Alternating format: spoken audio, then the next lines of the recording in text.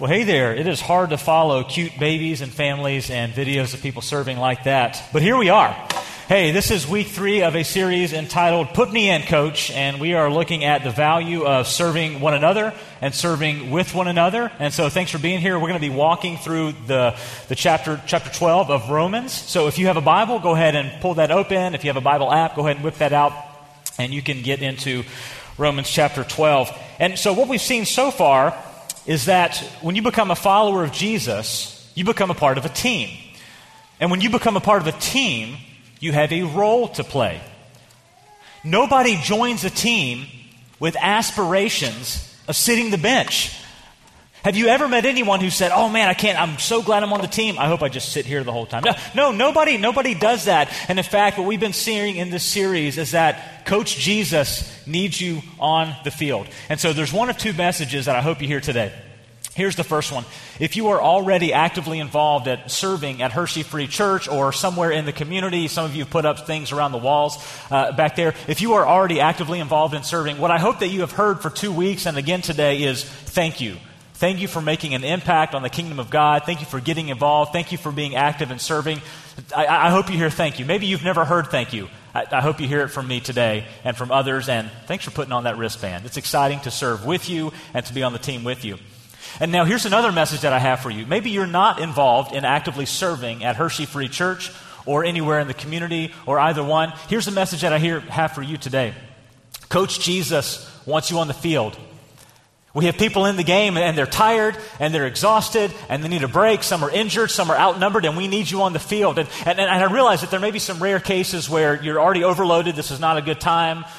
Today's Mother's Day, for instance. If you had a baby last week, Mom, just take the month off. It's okay. If you're a student at Hershey Med and you're working 80 hours a week and you have boards in 2 weeks, you can disregard most of what I say today. However, for the rest of us, hey, let's get in the game. Let's join the team. Put me in, Coach. And I hope that that's the message that you hear today. Well, hey, let's open up our playbook. We call it the Bible, and look at what Coach Jesus has to say for us today. Romans chapter 12, and we're going to read 9 through 18. Love must be sincere. Hate what is evil. Cling to what is good. Be devoted to one another in love. Honor one another above yourselves. Never be lacking in zeal, but keep your spiritual fervor, serving the Lord. Be joyful in hope, patient in affliction, faithful in prayer. Share with the Lord's people who are in need. Practice hospitality. Bless those who persecute you. Bless and do not curse. Rejoice with those who rejoice. Mourn with those who mourn. Live in harmony with one another. Do not be proud, but be willing to associate with people of low position. Do not be conceited. Do not repay anyone evil for evil. Be careful to do what is right in the eyes of everyone. If it is possible, as far as it depends on you, live at peace with everyone.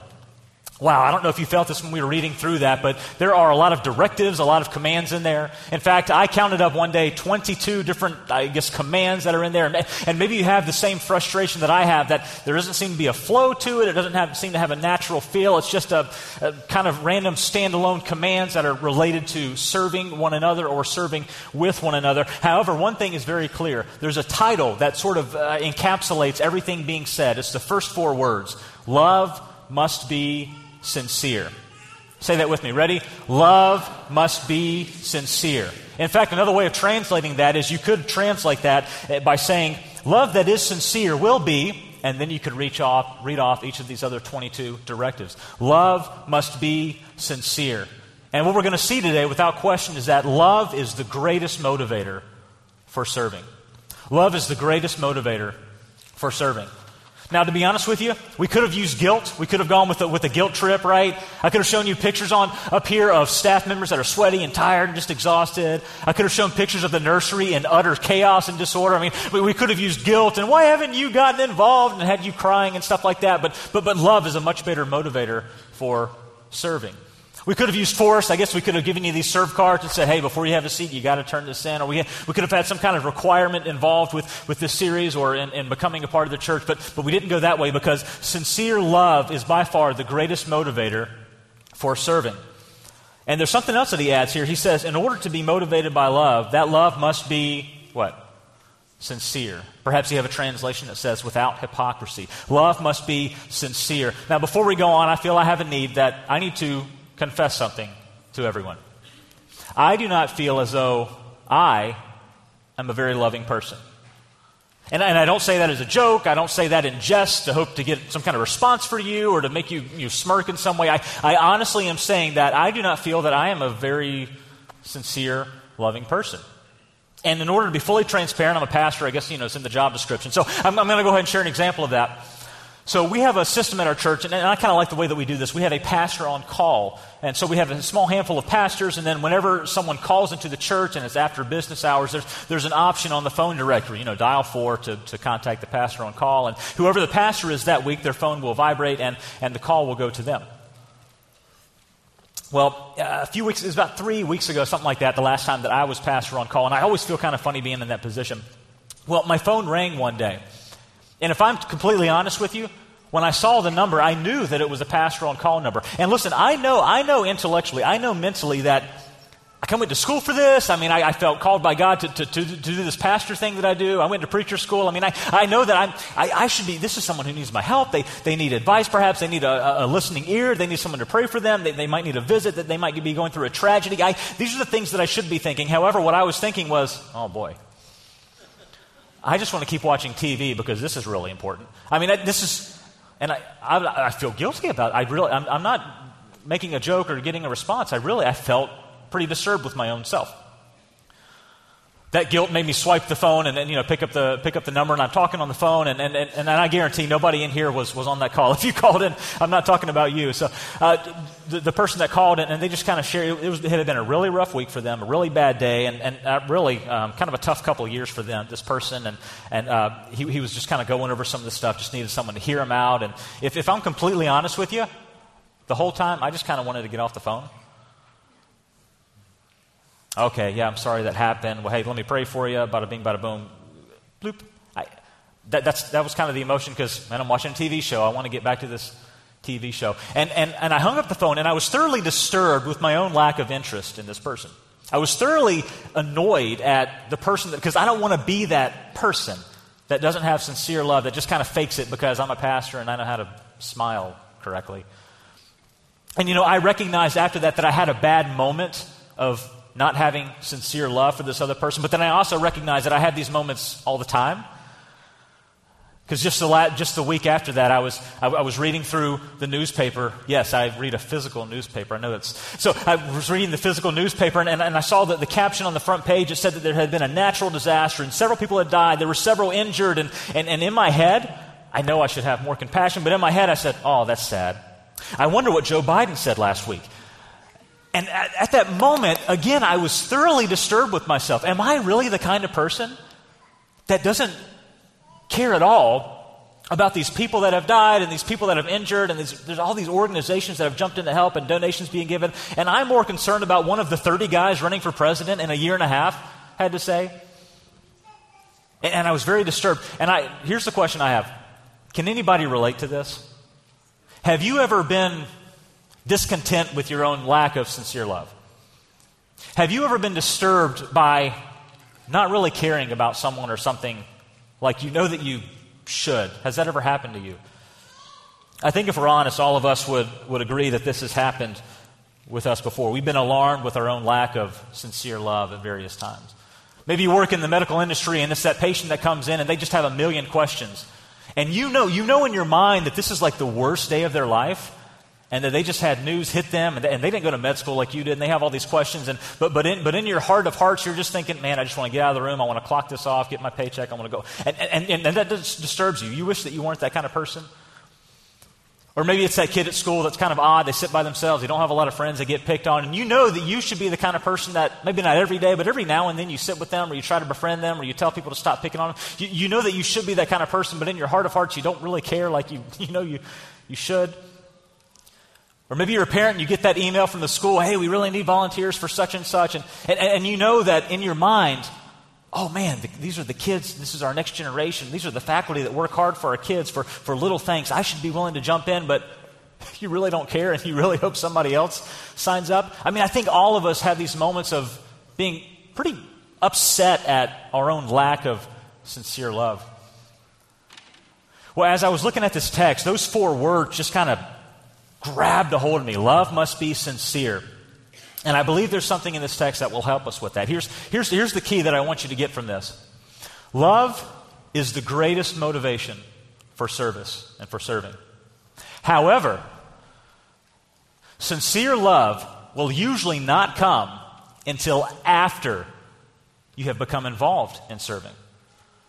Sincere love is the greatest motivation for serving. However, usually that love does not generate and does not happen and does not go on display until after you have already become involved and you have met people and you know their names and you've heard their story and you are in the mess. Once you get involved in serving, that's usually when the sincere love comes around. And so that is what we are going to see today. And so I just have a story that I want to share with you to kind of illustrate this point. So several years ago, our kids were younger. My son was about 3 years old, Iron, and then Juliet was about 1.5, something like that. And we were walking near this large pond. We're walking on this path, and we came across a turtle. I have a picture of a similar turtle, a little slider turtle, a little smaller than this, I guess. He was a baby. And so we come across this turtle, and so I put, hey, kids, look at the turtle. And, we were from the inner city of Dallas, and so we don't see a lot of wild animals, maybe rats or something. But so we come across this turtle, and we're just kind of picking on the turtle with the kids. And, hey, maybe he's playing hide and seek. Where's his friends? And, we were just kind of joking around. And about 2 minutes went by, and Mom and Dad, we're ready to keep walking, right? Okay, that's because, kids kind of get distracted by things easily. A flower. And so we were just, hey, let's just keep walking. And then I heard the words, Dad, can I touch it? And against my better judgment, I thought, you're not going to hurt the turtle. In fact, he has a shell that has been built for situations like this with toddlers, and he's not going to hurt you. He's a slaughter turtle. He's not going to hurt you. And so, against my better judgment, I said, yeah, you can touch him. And so the kids take turns poking him and touching his little feet and watching his head come in and out and these kind of things. And then we began to go down a very slippery slope that no father wants to go down, because then it was, Dad, can I hold him? Well, you're not going to hurt the turtle. The turtle, yeah, that's sure, fine. So they take turns holding the turtle. And then before I knew it, somebody had found this little plastic container that had been left for trash on the side, and they had scooped it up, and we were continuing our walk, and the turtle's with us. And I intended the turtle to stay where it was, but now the turtle is on the walk with us. And then I heard the words that every dad dreads to hear. Let's name the turtle.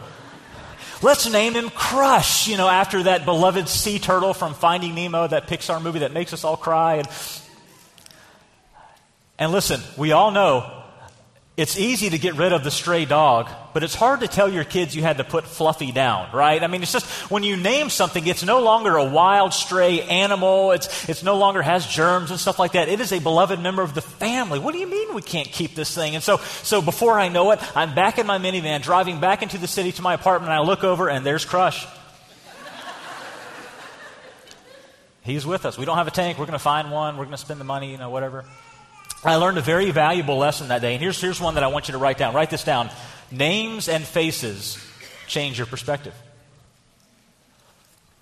Names and faces change your perspective.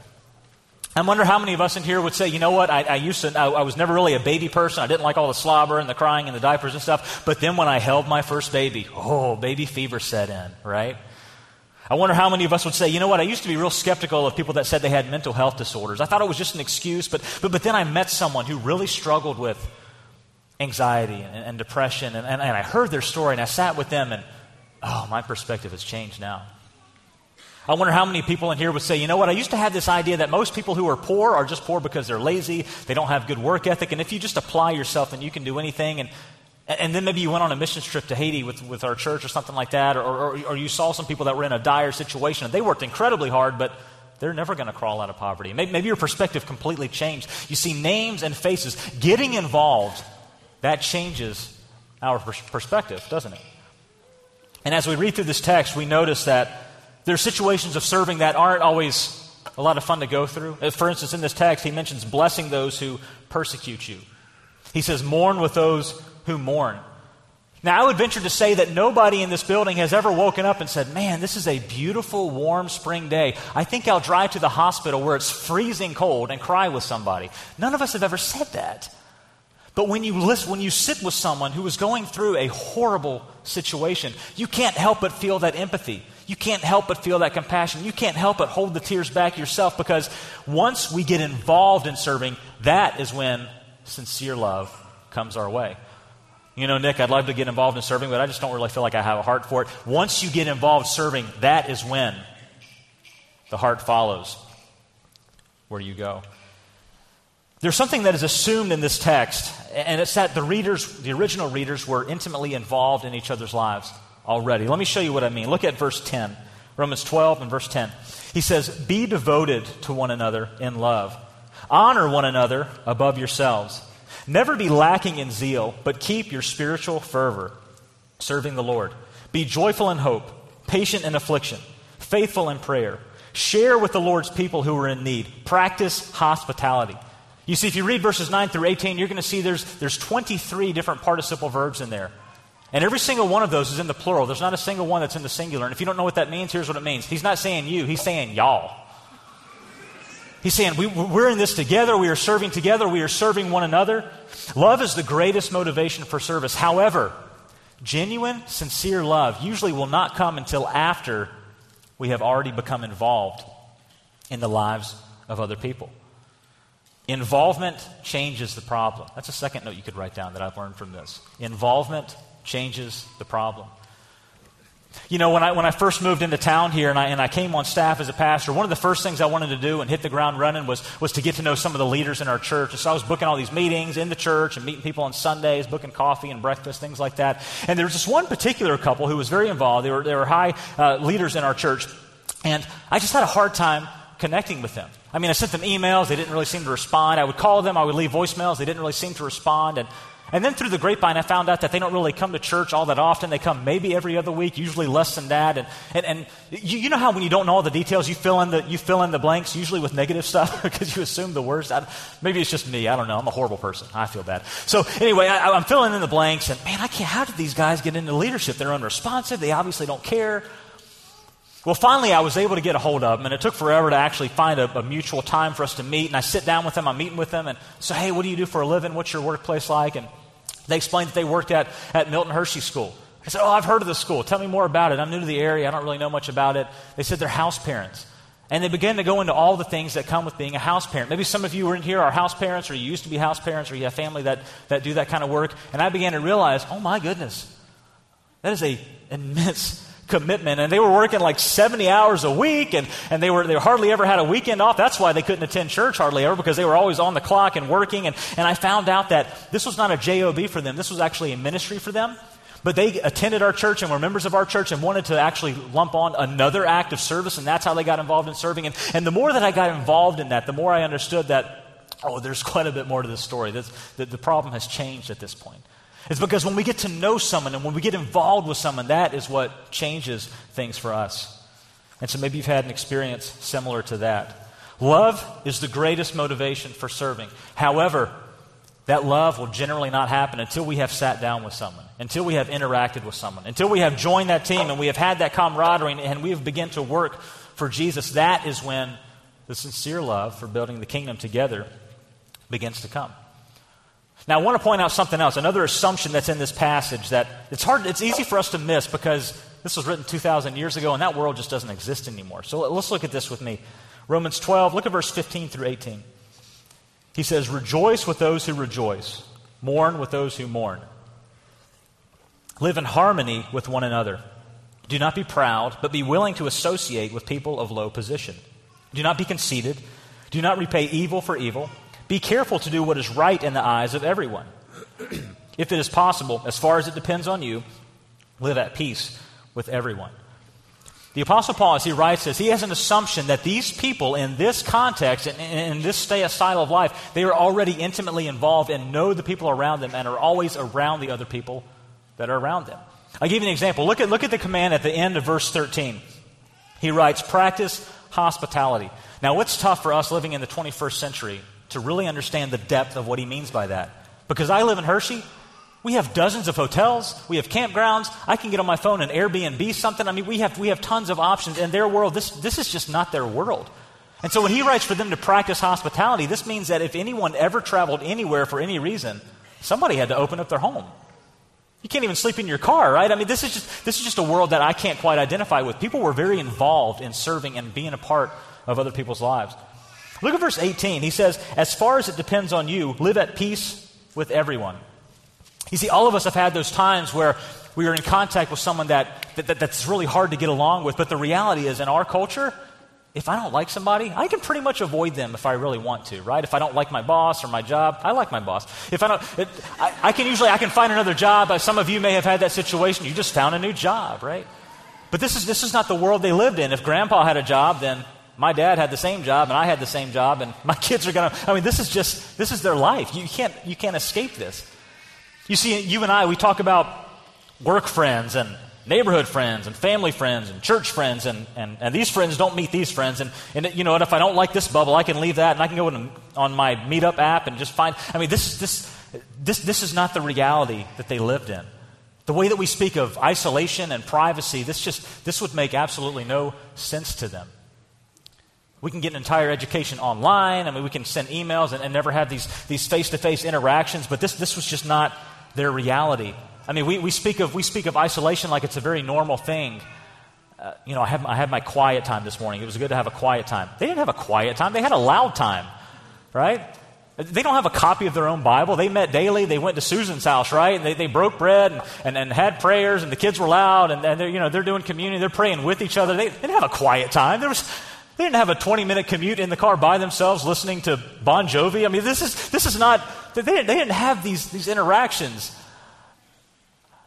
I don't mean to be crude, but if you go to take a shower or something, usually you have this privacy, but they would go to a bathhouse, and unless you were really wealthy, you didn't have your own room. I mean, there were family rooms. It was just, this is just not the world they lived at. They didn't have their own personal backyard like they do. All the kids were just always together. You were always this is just their life. And there's assumptions in the text that we just can't really identify with. They were always together.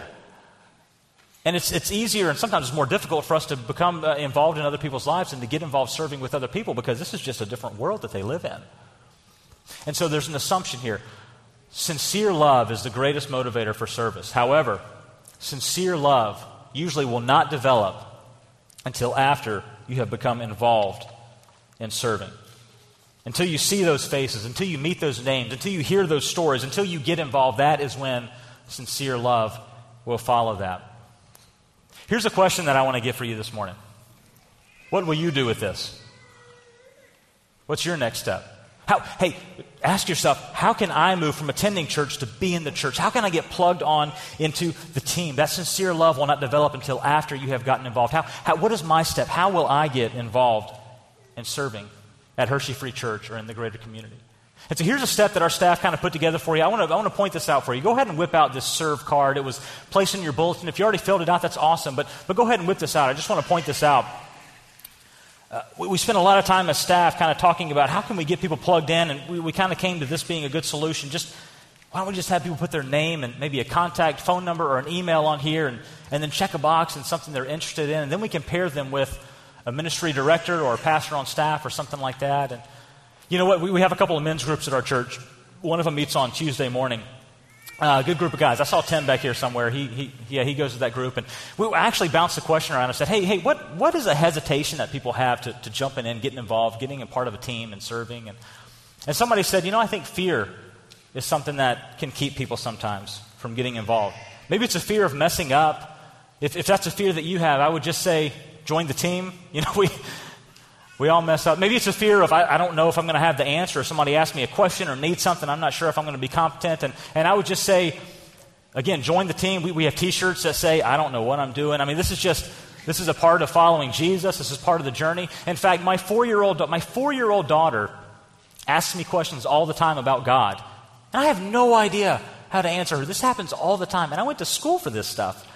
I mean, Maybe it's uncertainty. Somebody else said, I think uncertainty, just the fear of the unknown. I'm not sure where to start, or I'm worried about throwing off my work-life balance. Hey, again, join the club. We have T-shirts that say, I don't know where I'm supposed to go next. I mean, this is just part of it, a fear of logistics.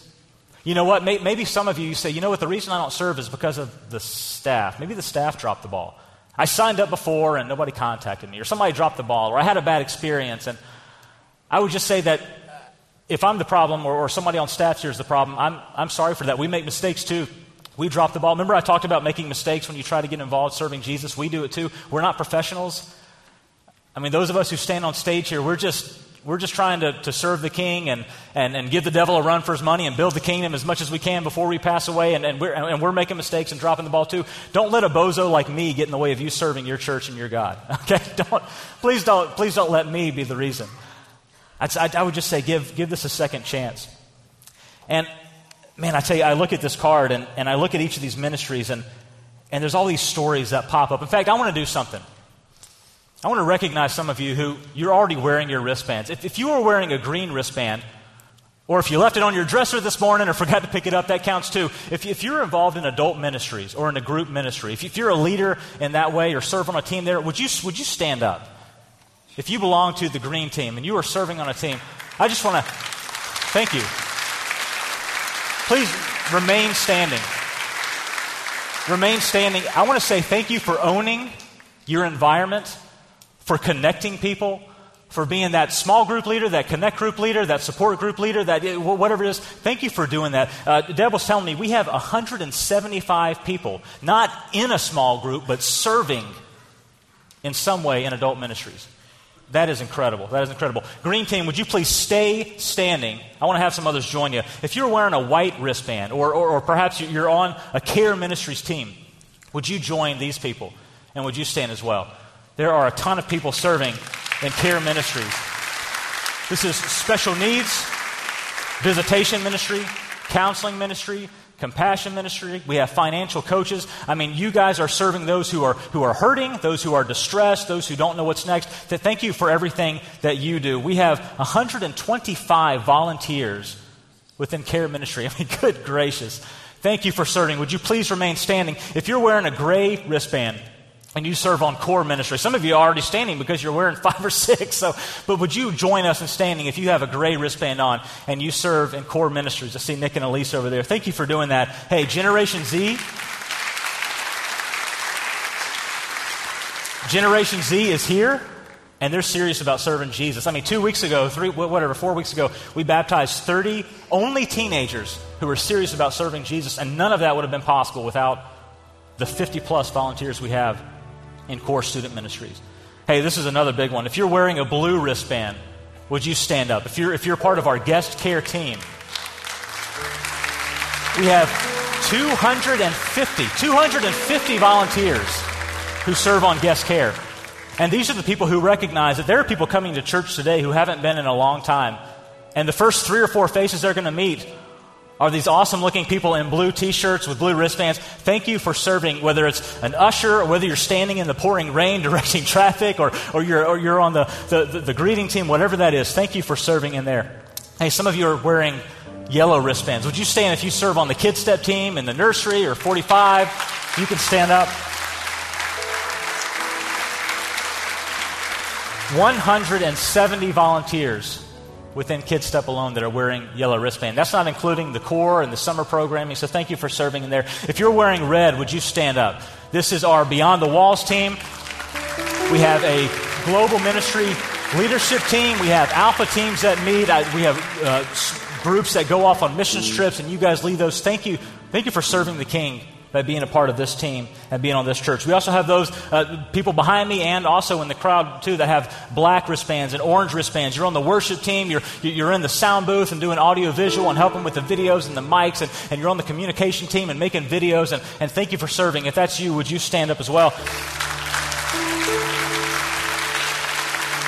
And there's a lot of colors that we couldn't include, and there's more of you that have colors we couldn't include. If you're wearing a purple wristband, would you stand up as well? Because we recognize that there are people serving outside of the church that on these back walls, I looked at a ton of them. There's Bethesda Mission, there's Jubilee Ministries, there's People Movers, Love Inc., Safe Families, Milton Hershey School, LD School District, Adoption Fellowship. There's tons of ministries outside of this church that I may not even know about that you are serving. And if you're wearing purple, would you stand up? Thank you.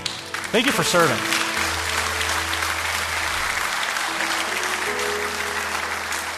And I would just say, we'd love to have you join the team. I mean, imagine the impact we could have on Derry Township if we had 100% participation in serving the church and the community. Imagine if everyone said, hey, put me in, coach. I want to jump in the game. I want to jump on the team. I'd encourage you to just check a box and talk to somebody about that. With the rest of you, would you please stand with us as we sing this song to our great God?